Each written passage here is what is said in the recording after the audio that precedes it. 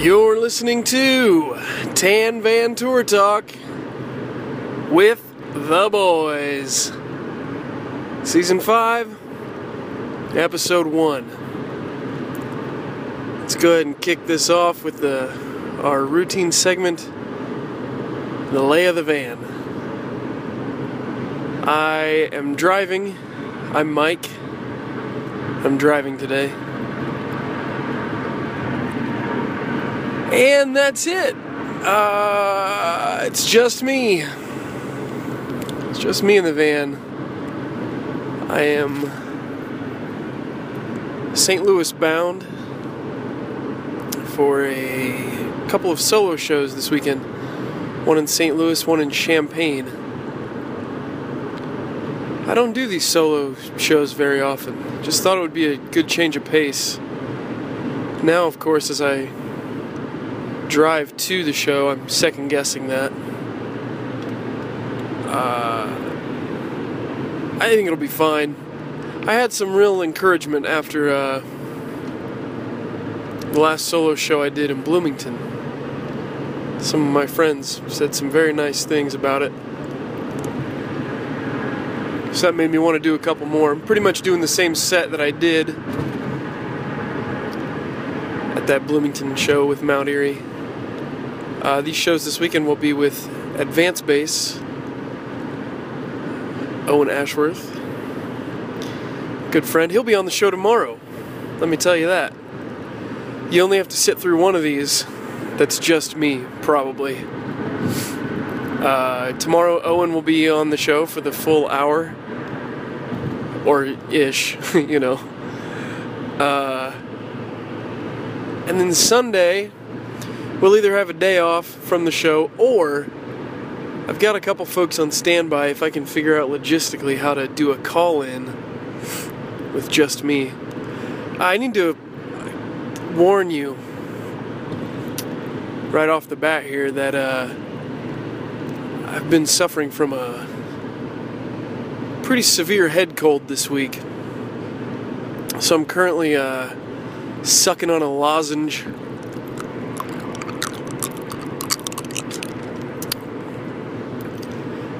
Menthol thing, and also a little stuffy in the nose. Not too bad, but you might hear me sniff every once in a while. About like that.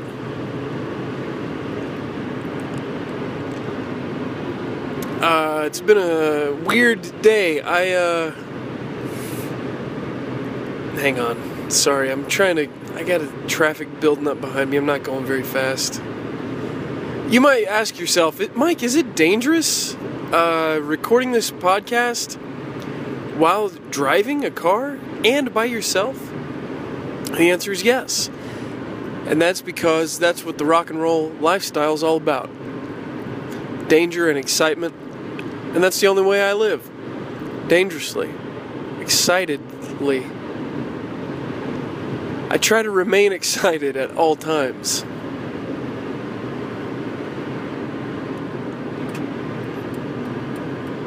The reason I was saying it's a little bit weird of a day,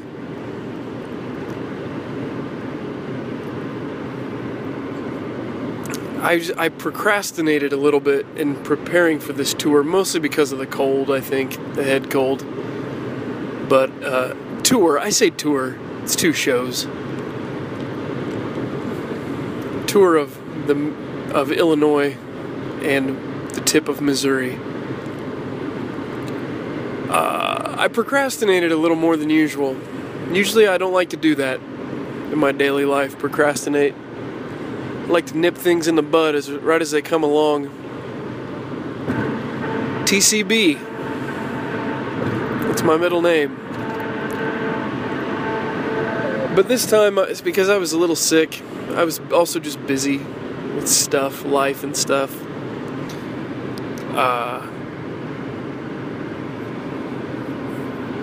So I procrastinated and put things. I rehearsed a couple times. I practiced through the set in spite of the cold. But then I just needed to get the merch put together. I needed to pack up the gear. I didn't do any laundry.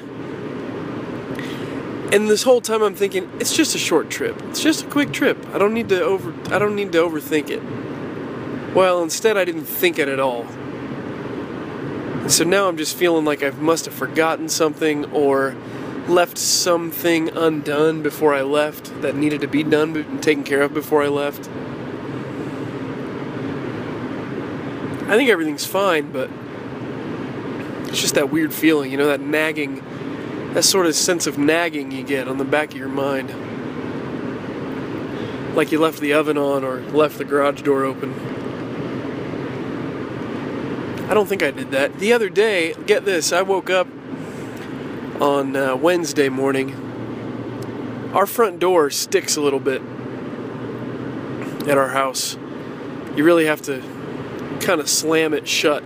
Sometimes it can be hard to open too, but most of the time it just doesn't shut all the way unless you really pull it closed.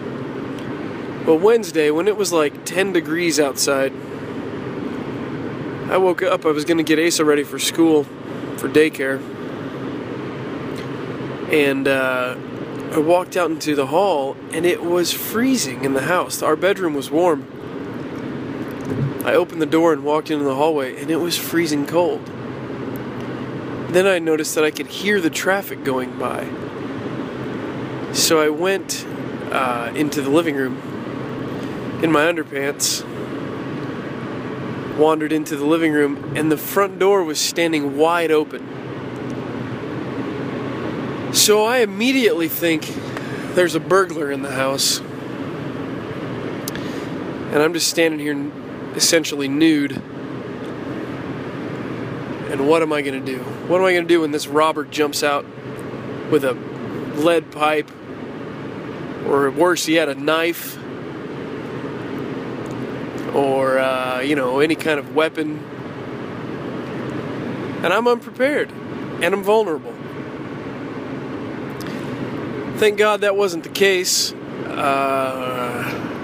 Jess, when she left for work, hadn't quite pulled the door closed enough, and it blew back open with the frigid wind.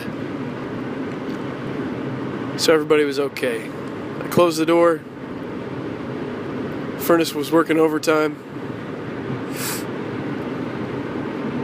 Got back on track.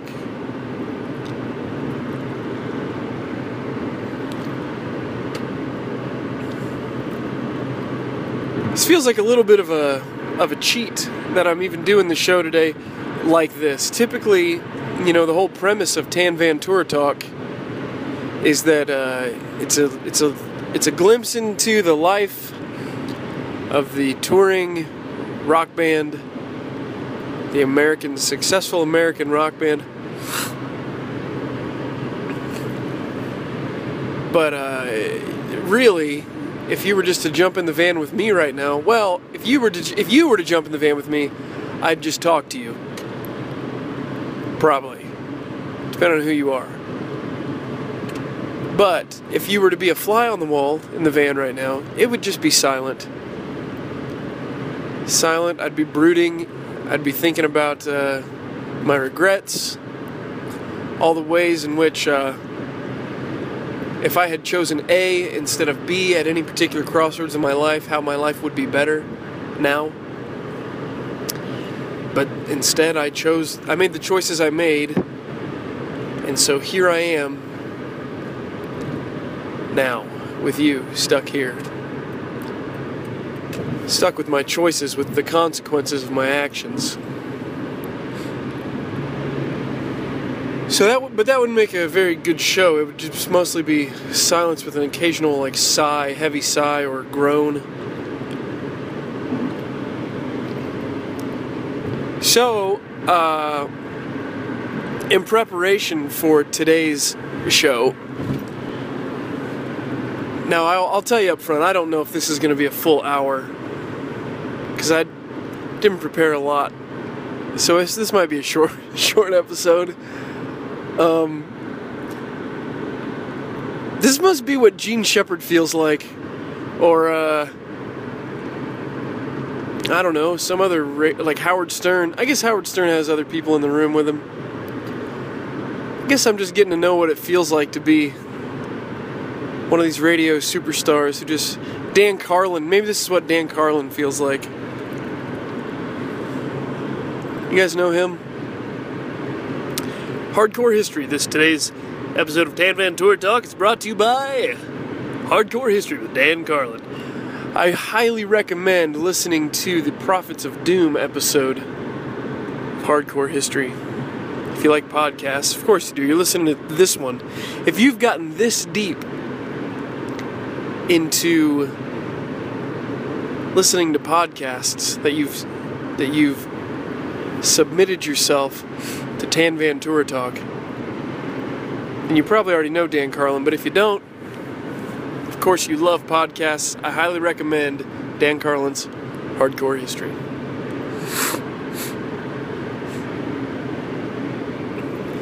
Oh, but what I was saying is, in preparation for today's show, yesterday. Oh, one other thing.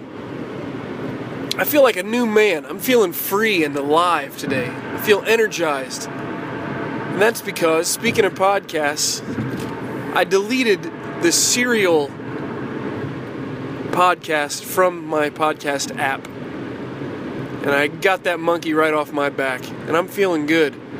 My eyes are open. The scales have fallen off my eyes. I'm feeling good. I feel alive. Ready for new challenges ahead of me. Ready for new time wasters to seep into my life. To replace that one. But what I was saying is, I went on the internet.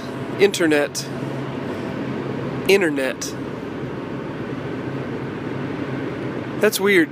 I'm not trying to sound too prim and proper, but internet is the word, but I said internet. I went on the internet last night.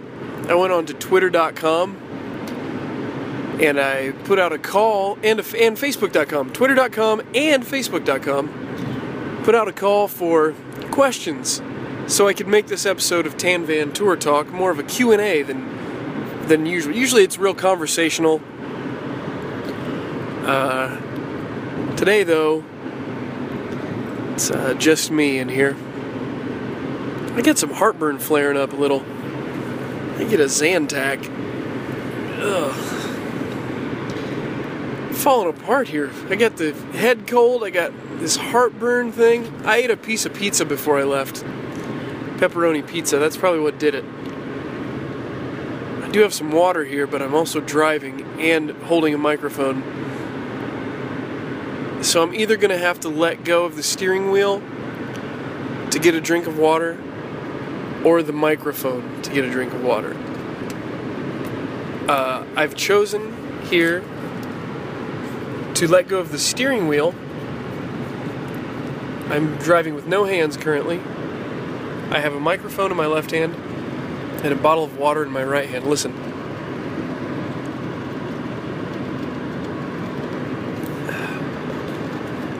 That was a drink of water. So now I'm back on the wheel, back in business. Feeling safe. I've got one hand at 12. Usually they say 10 and 2, but since I've just got one hand, got it right at 12. Sort of doing that thing where I have my palm on the steering wheel so I can swivel around without having to turn my wrist. You know what I'm talking about? So I put out a call for questions last night, and I got actually a great response on twitter.com/MICDADAM. That's at MICDADAM. Macadam. That's those letters together. MICDADAM. That's the first 3 letters of my first name, my middle initial, and the first 4 letters of my last name. That was given to me by Indiana University when I enrolled there in 2001 as my username, my login username for their system. And I've just I've been using it ever since. Just keep using it. I get a little self-conscious now that I am actually a dad.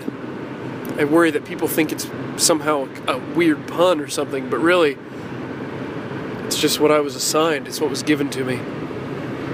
I had no control over that.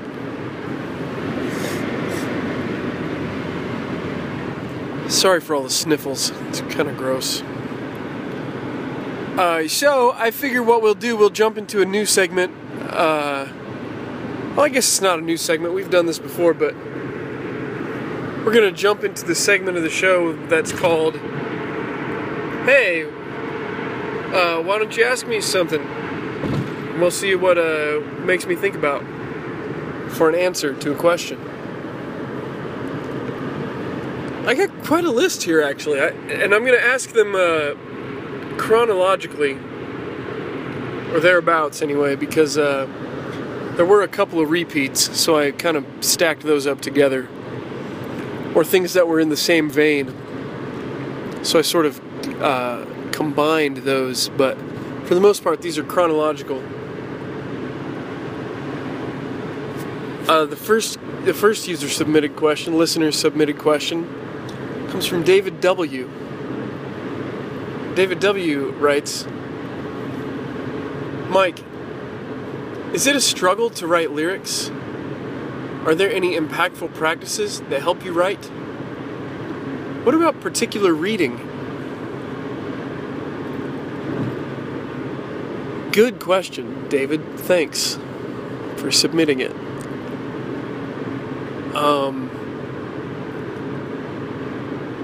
Is it a struggle to write lyrics? Sometimes it's a struggle to write lyrics. I'm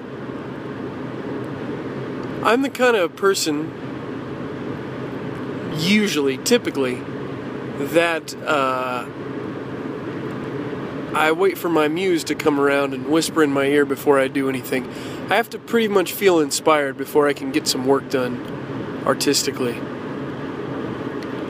Before I can write music or words or do pretty much anything. I just gotta be feeling it, really feeling it. And then usually in those times, it comes pretty quickly. One thing that's a little bit tough to answer about this question is that I don't consider myself particularly good at writing lyrics. So, is it a struggle? No, it's not really a struggle, but are my lyrics any good? I don't think they are. Or at least, I don't know. I don't think of them that way. Typically, I'm just trying to say something. And if I can feel within myself that I've said that thing, then I consider them a success and I move on. But I wouldn't consider myself much of a poet. Also, as a listener to music, I rarely pay attention to lyrics at all. Sometimes a line will jump out at me, or a turn of phrase will jump out at me when I'm listening to someone, and I'll say, wow, that's a good lyric. It's a good line. But for the most part, and the opposite happens too, where someone will sing something, and I'll just be like, oh, God, ugh, that's a bad lyric. But 90% of the time, they're just lyrics in there, and they're holding the melody out for me, and that's what I'm really interested in. I do like some lyrics, but that's typically my listening mode, and so therefore, I think that sort of tends to be my writing mode as well, or at least that's my perspective when I'm writing. I don't put a lot of importance on the lyrics, though I don't put a lot of the importance on the lyrics being a great poem, though I do put a lot of importance on the lyrics saying what I want to say.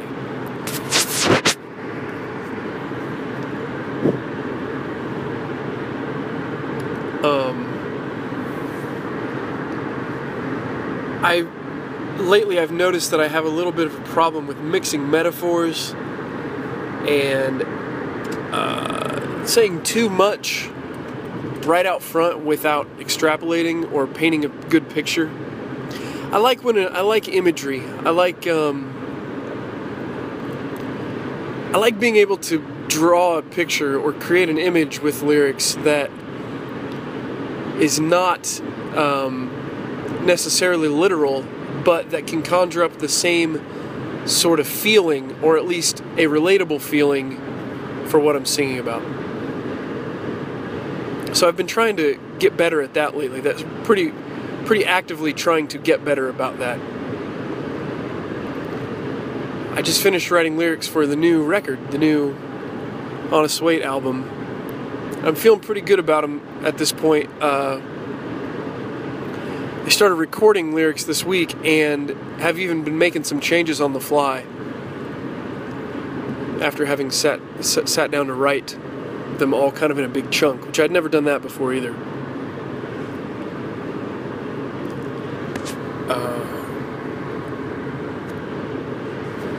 Are there any impactful practices that help you write?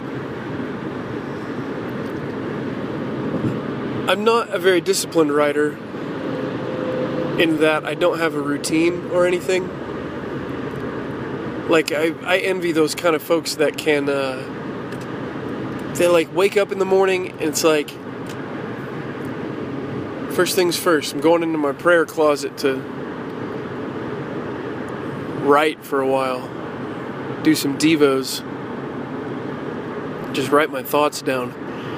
I'm just not that disciplined, or at least I'm not disciplined in that way, but I do envy that. But, that being said, I do tend to keep a notepad on me. I have a little notebook that I carry around in my shirt pocket pretty much all the time. And I just I doodle in there, which I think goes hand in hand with the writing for me because it just gets my mind loose. Just like doodling and drawing little pictures. Keeps me from getting stale in the brain. I think. But beyond that, I also just write down anytime a little turn of phrase or just a little metaphors or even just a couple words that I like the sound of together. I'll jot them down in the notebook. Usually it's not even a complete sentence, it's just a couple words or whatever. I also, on my phone, I use the smartphone, the Apple iPhone,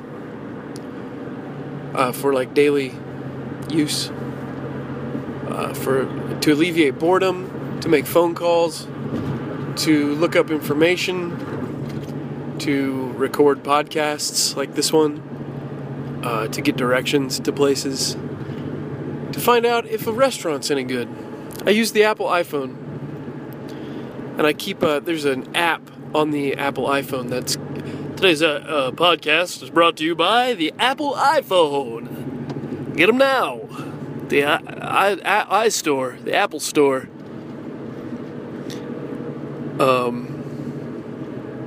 There's an app on the Apple iPhone that's, I forget if it's called Notepad or Notes or something like that. But anyway, the point is I keep a list in there too. Same deal. Just little things I want to remember for later. But things that are pretty fleeting typically. I like to jot them down. And then when I'm writing lyrics, a lot of times when I'm working on a song, typically I've got the melody pretty well laid out. Not completely, but more or less laid out. So I need to plug words in there, but I like when they can be meaningful. So I work pretty hard to jam meaning into this melodic structure that I've already laid out for myself. And then I'll go through while I'm writing. I like to sit. I have a studio at home. I sit in there in the evening, typically, when it's time to write. And I'll listen to the song, or I'll sit with a guitar and just play the song over and over again, and just try to jar something loose. I'll go through the notebooks and just see if anything I've jotted down relates to whatever the subject matter is that I've decided to sing about. Or sometimes I'll assign meaning to those things. I like when that can happen. Like if I've written something down just because I liked the sound of it, or I liked the what it meant to me at the time, or whatever. And a lot of times I forget those things, but I like it when I can reinterpret those little notes into meaning something else. They always seem more important to me that way.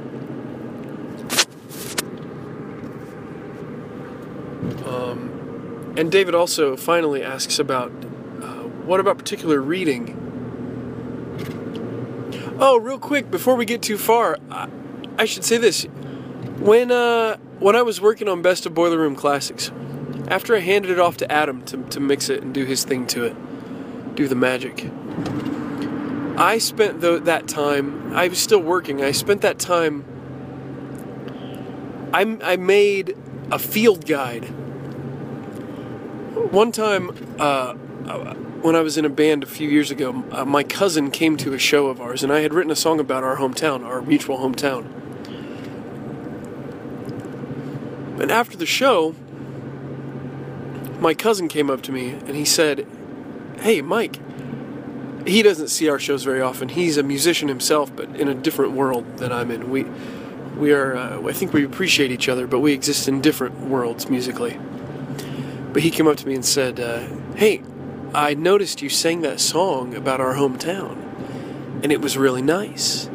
And he was pointing to things in the song that stood out to him as like touchstones that he was familiar with. And he said, "I didn't know you sang about things. I thought you just said words." Now, he meant that in a kind way, and I took it as a constructive criticism that I should be a little more obvious maybe about the fact that, because I can write pretty abstractly, but maybe I should spend some more time painting pictures. So, that being said, well, let me say this. All the songs I write, every song I've ever written, has been pretty specifically about something. There's a handful out there that are just garbage, gobbledygook, nonsense, abstract nonsense. Those can still be nice, but 90% of the tunes I've written have been about something. Pretty specifically, usually. So, while Adam was working on finishing up Boiler Room Classics, I actually filled a whole notebook writing the lyrics down for Boiler Room Classics and going line by line and making this field guide that was a line-by-line explanation of what these songs are specifically about. What they mean, what the images mean, how the different images relate in earlier parts of the song to the later parts of the song. And I just went through the entire record and just explained every single song. And I was going to release that with the album. I was going to release this little field guide, this sort of pocket, almanac to the record. But ultimately I didn't do that because of a couple things. One, once the record was actually done, things moved really quickly, because we got it out quick once Adam was finished with it. And that was necessary. Number two, after working on it for so long, the idea sort of waned on me. I wasn't feeling it as much. And finally, and the most important reason, is that some of the stuff ended up being a little too personal. There were a couple things where it was just like, I don't think I want this getting out as clearly as I've written it down here into the world. Not because it wouldn't upset anyone, but because it might change my relationships with some people. Loved ones. Maybe even for the better, who knows? But I just wasn't up for the challenge of having to answer for my own thoughts. If that makes sense. I don't know if it does. Maybe someday I'll leak a few of those out. Or maybe I'll censor them. Maybe I can edit them in a way to where the ideas get across, but I don't have to name names. Maybe I'll revisit that sometime soon. I don't know. Maybe I will. Oh, but what about particular reading? No particular reading. I like to keep reading pretty regularly in general, and I'm always inspired by the things I'm reading. But in terms of writing, I don't know for sure what my influences are. I really couldn't say. I mostly read John Steinbeck. That's the thing I read the most. That or Shel Silverstein. We read Shel Silverstein almost nightly before we put Asa to bed. I like him a lot. I'm a big fan. But I don't think I'd necessarily recommend those or point to those things as like, this is going to make you a writer. So with all that said, David, thanks for the question.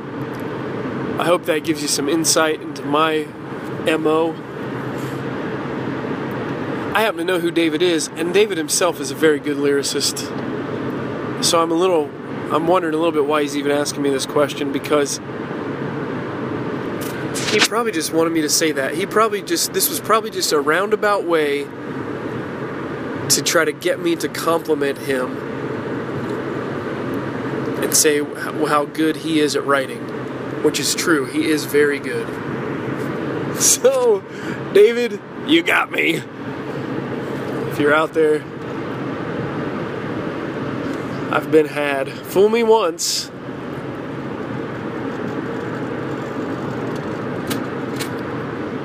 On to the next question. This one was a repeat, kind of. There's sort of the superficial version, and then there's more of an in-depth version. So here goes. Shel and Jeff both write. Well, Shel writes, seriously, your honest weight? I assume she wants to know how much I weigh. In pounds. Or stone. Kilograms. And then Jeff says he wants to know the origin behind the band name. Like, did you have a habit of lying about your weight at some point in time? So I think those are pretty much the same question. They're just asked from different angles. So, the specific one, what is my weight? My honest to God weight for Shel? Well, Shel, it's gotta be Shel. I tend to fluctuate. The seasons affect it because I stay more active, of course, when it's nicer outside. When it's cold, I like to sit and eat sweets. Put on that hibernation weight to sustain me through the winter. But, yeah, I fluctuate between 220 and 240 usually. Just hovering back and forth kind of all the time. I hope that's not too bad for me. I'm also I don't work out yet. That might be a surprise. That might come as a surprise to a lot of you. But I don't particularly, it's back to that discipline thing. I don't have a real workout regimen, though I do like to stay active. I like to be on my feet a lot. I like to walk around. I like to pick up real heavy things. Lift them up, even over my head sometimes. I like to lift people off the ground occasionally. I like to grab someone around the waist and just pick them up off the ground. And that way we can determine my dominance of the situation in a friendly way, but I just like to make it known who's in the driver's seat, you know? That's how I like to establish a relationship. But yeah, 220, 240, it just fluctuates between there year round, back and forth. Is that a surprise? Did you think it'd be more or less? I'm a tall guy with broad shoulders, but skinny little legs. So it could be, I mean, it's all over. Yeah, I don't know what people think. So that's the answer to that. But on to Jeff's version. of the question. Can you explain the origin behind the band name? Like, did you have a habit of lying about your weight at some point in time? The answer to that, Jeff, is no. I've never been much of a liar or dishonest person. Or very insecure. I've got my insecurities, same as anyone, but I've never been too insecure to have to lie about my weight, personally. So there was a time when I was pretty heavy. I'd say 2001 into 2002. I was wearing husky britches and had long hair and a big fat face, kind of. And then I got off the campus meal plan, was on my own, struggling, working at the hardware store, struggling to survive, and walking more to class and whatnot from my new apartment. And I lost a lot of weight that way. It's a story of my weight life.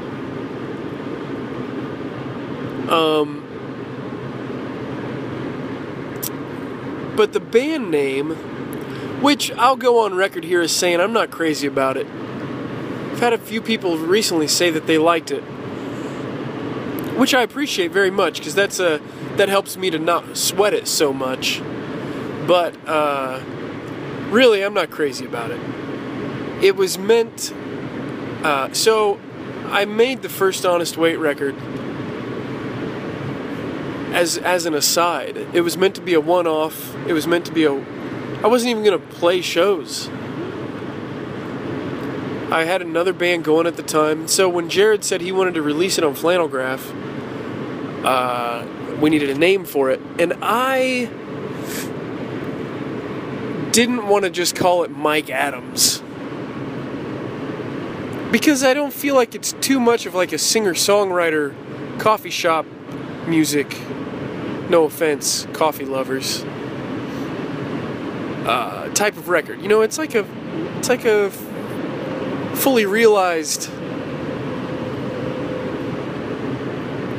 production, arrangement. So I didn't just want to be like Mike Adams. Also, that's a boring name. Mike, the most common name in the universe. Adams, I don't know, it's just boring, it's plain. So, a couple things went into the Honest Weight part. I didn't want to give it just a band name. I didn't want to call it Buffalo Tusk or whatever, the band would have been called. The Millipeders.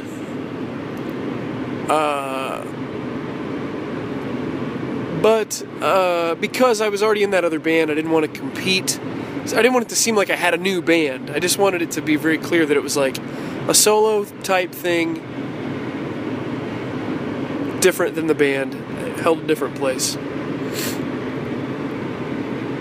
Around my hometown, there's a barbecue restaurant that I really like, and a sushi joint that is pretty good. Both of those places have Toledo scales in them. I don't know what those are for. They look like they're for feed, like you weigh horses' feed on them or something. Some kind of livestock thing. I don't really know. They're recognizable. They're very tall with a big scale and a big round face. And then they're probably 5 feet tall, 4.5 feet tall. And then at the base is the actual scale itself where you stand or put the stuff. And each of these restaurants had one of those in their foyer. And on the back side they say Honest Weight. And I just liked that. I liked so it's a solo effort that I'm doing, this solo record. And it's like, well, this is the measurement of what I can do musically and artistically. This is what I'm capable of. It's a glimpse into what I can actually accomplish myself. So that was that element of it. Also, way back when, in the year 2001, 2, and 3, I had a band with some friends of mine called the Bailey Frequency. Now, you might hear that name and think, Mike, that sounds like the name of an emo band. And I would have to say, and? It was kind of an emo band, that's my point. But whatever, what are you going to do? There was a lyric that I wrote in one of those songs, a song I did not write. My pal Tim wrote it. But I wrote a lyric that I sang in the song.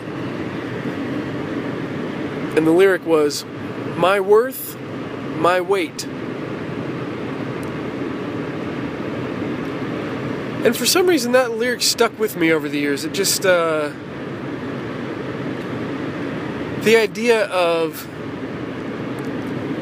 something being determined valuable by how much it weighed is an interesting thought to me. It's interesting against, like, you know, what's this worth? Oh, it's worth $25. What's this bowling ball worth? It's worth $25. But there are some things where it's like,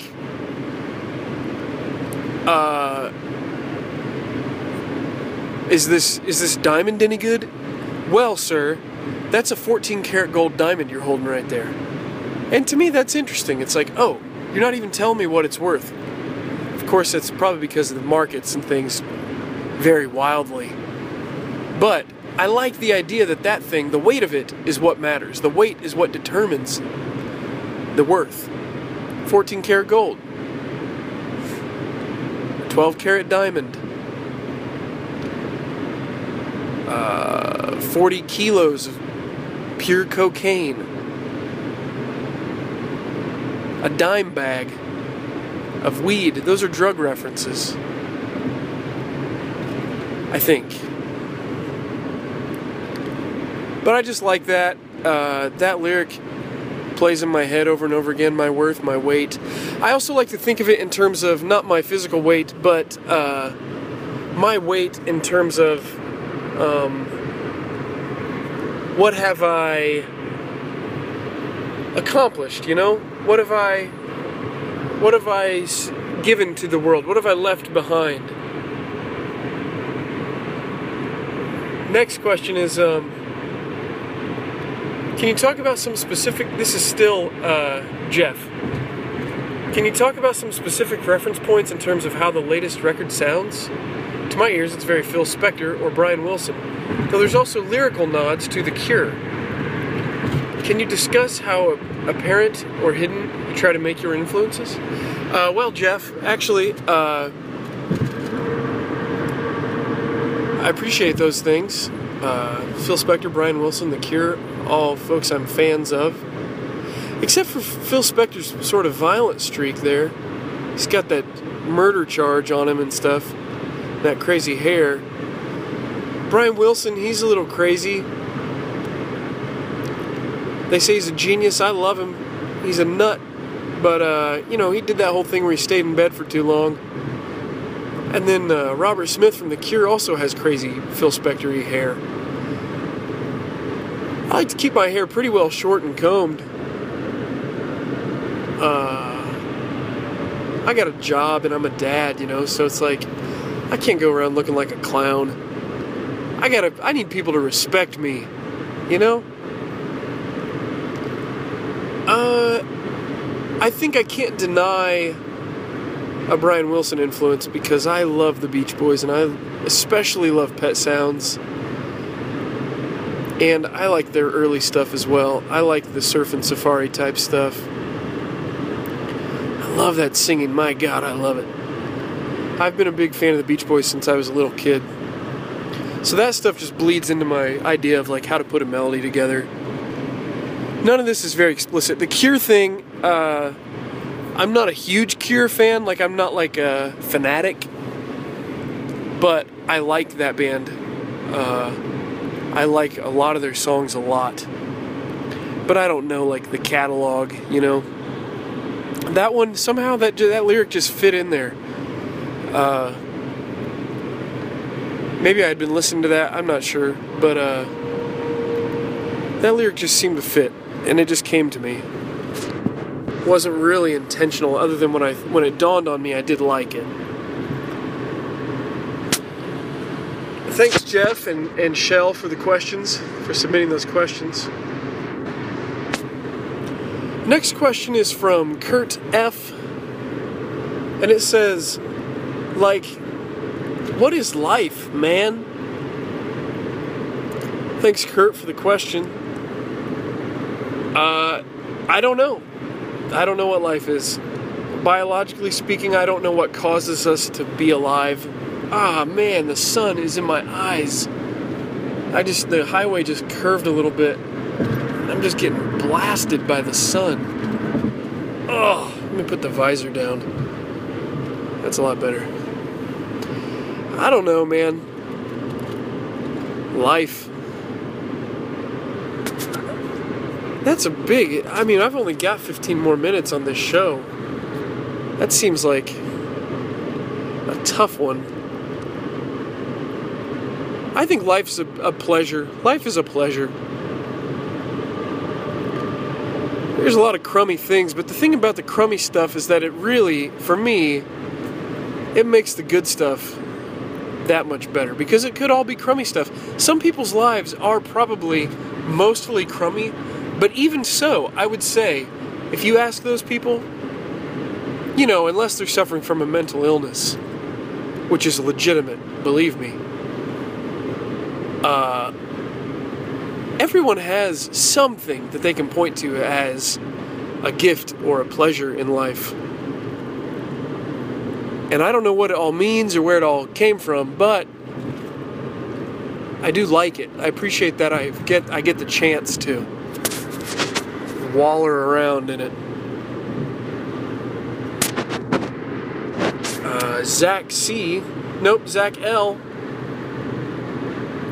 wants to know. Thanks, Kurt F, for the question. Zach L says, Mike, what's your favorite albums of 2014? Thanks, Zach, for the question. I'm not one to really keep lists. You know, the year-end list thing, that is not my scene. I appreciate them, and I like that some people do them, but I am not one of those folks. But I can give you a list of records I've been enjoying this year that have come out this year. I saw this question last night, so I had a little time to think about it. So I'll talk about a handful of things.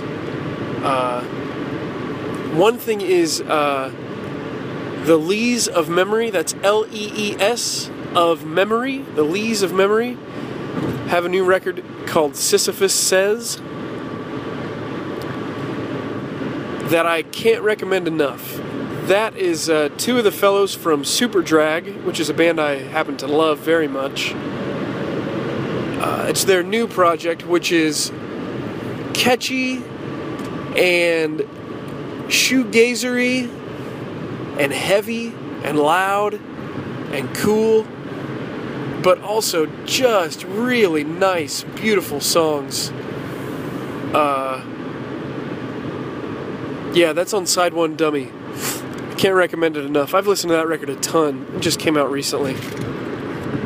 Beyond that, the new Glass Ghost album called Life, L-Y-F-E. It's on the Western Vinyl label. I really like that. I've been a fan of that band for a long time, and I've been anticipating a new record. They're one of those bands I've been just kind of like chomping at the bit to hear some new stuff. Finally, a new one came out this year, and it's great. Does not disappoint. It's really, Elliot Krimsky is the singer's name. He's got an interesting voice that's unique. His songwriting is really good. It's really groovy. It's really kind of funky and groovy, but also nerdy in a way that's kind of like, it's not cool. It's not like, I don't feel like Superfly or something when I listen to it. It's like kind of kind of, I don't know, it's just a little nerdy, but super funky still and beautiful. Just, this new record in particular, it's very orchestrated and well arranged and catchy songs, and it's really sweeping and bright and big. It's very good. A couple more beyond that I've been into this year is the new Nick Kurgovich album, On Sunset, which he self-released on his own label. Is great. I highly recommend it. Nick, of course, is from No Kids. I met him as a member of Mount Eerie, and he has also played with Advance Bass. And I've hung out with him a little bit when he's been with Advance Bass. And his new record, On Sunset, I can't recommend enough. It's another one that's really big. It's also funky and dancey. Less nerdy, more real funk on that one. More real grooves on it. Real deep grooves. Beautiful songs. He's Canadian. I think he got some of that Canadian grant money to make that record, which is cool. And you can tell that a lot of work and a lot of thought went into it. Great record. Highly recommended. That's Nicholas Kurgovich. And then beyond that, I've been real into the new Have a Nice Life record on the Flenser label. It's called The Unnatural World. It's kind of dark and heavy and a little bit metal, a little bit emo, a little bit like no wave. It's cool. It's a really weird and cool and lo-fi, dense record. It's sweet. And then finally, another record I've really been into this year so far is the self-titled record by the Range of Light Wilderness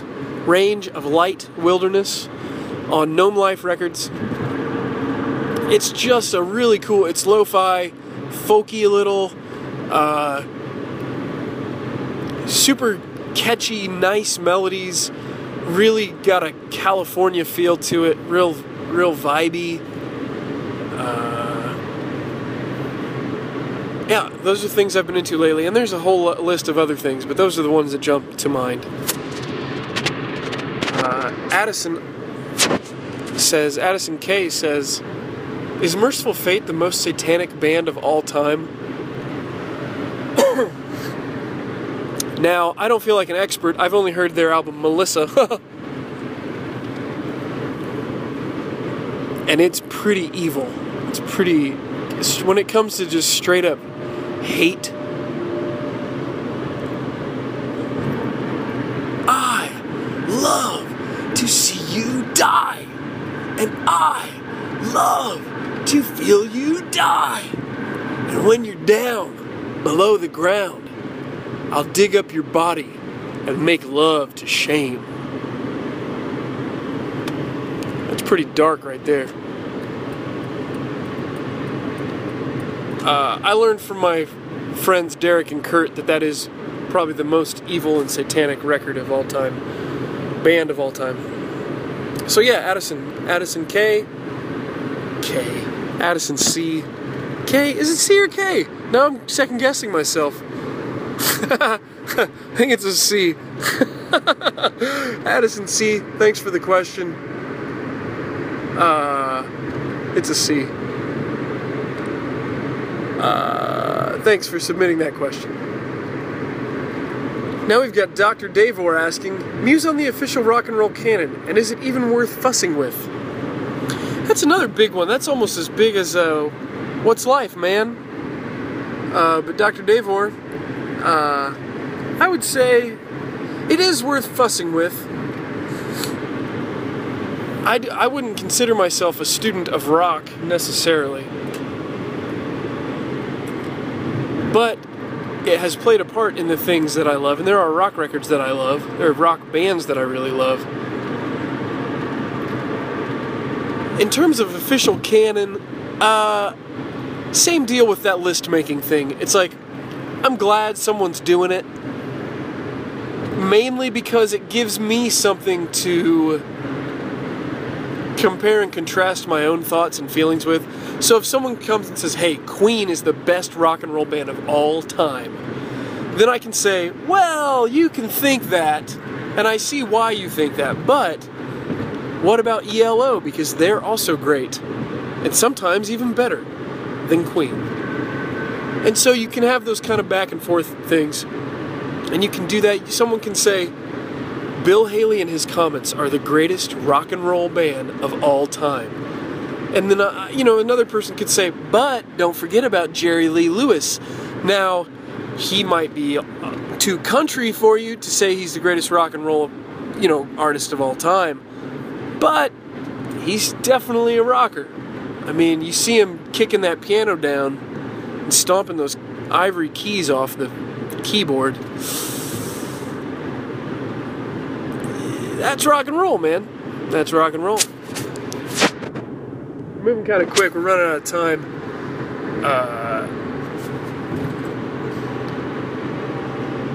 John H. says, Mike, it's 3 a.m. You're driving and out of trucker speed.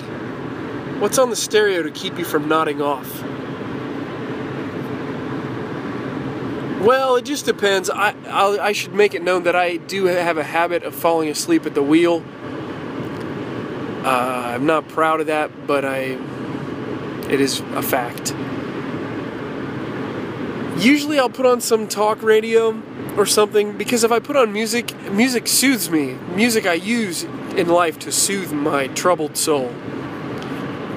So I'll usually put on some kind of, Art Bell or something, some kind of real out there talk radio or a podcast or something. Just something that engages my mind in a different way that will keep me awake, hopefully. So I try to do that if I'm dozing off. I'll put the windows down. I might put on a record from my youth that I can sing along to every word, like MXPX's Life in General or Saves the Days Through Being Cool. And just, scream those lyrics into the air. Try to get my blood flowing. Thanks for the question, John. Jeanette L. asks, why do you eat so many olives all the time? And the fact of the matter is, I hate olives. I wouldn't touch the things. Well, that's not true. I touch them every once in a while. I like the way they feel. I just hate the way they taste. Thanks, Jeanette. John H. comes back again and says, Mike, who's got the better burger? Westside Jiffy Treat in its prime, or a Big Wally from Penguin Point? Now that's a really tough question because they're so different. The Jiffy Treat burger, if you're just talking about a burger, Jiffy Treats, I've got to say, was better. Though they're now gone, defunct, out of business, rest in peace.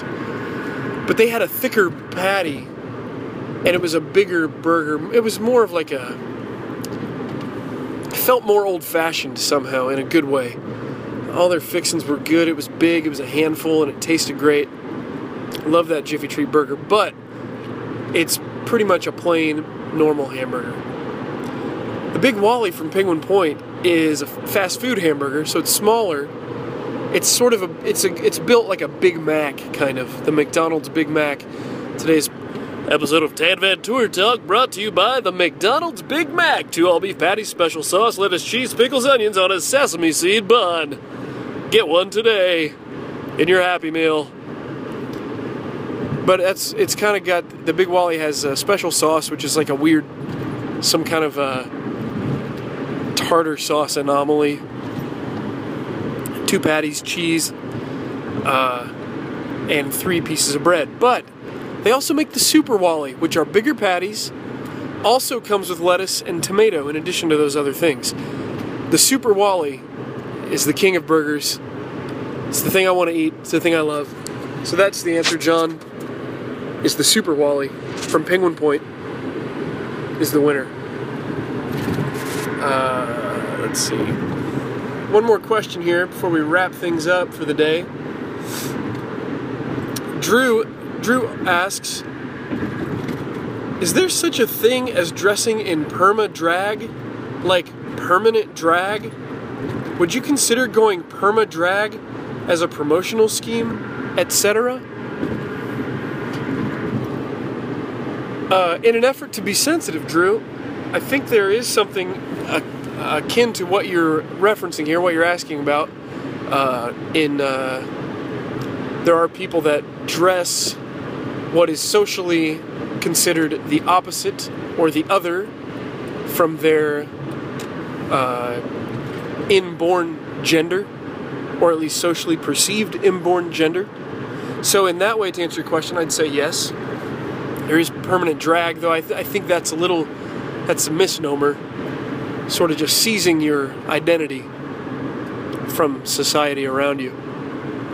But in terms of your question relating to me, would I dress in women's clothing and consider going permanent with that as a promotional scheme?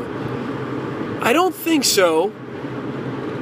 Although, I have more than once floated the idea of dressing in drag for Honest Weight shows, and the rest of the band is not on board, usually. Which leads me to believe that there is something inside of me. I do have something going on inside that is open to the idea and longs for it in a way and wants to dress in women's clothes, but it hasn't happened yet. I'm open to it. We'll see what happens. We'll see what happens down the road. Time will tell. Well, good news, folks. We made it through the whole hour. That's the end of the show. Thanks for tuning in. I feel like this went pretty well for being alone here. Don't forget to follow us on Twitter at MICDADAM. We're on Facebook. Like us on Facebook. Subscribe to Tan Van Tour Talk on iTunes.com/podcast/tan-van-tour-talk.html and Stitcher.com. You can stream us from our website at www.honestweight.tumblr.com.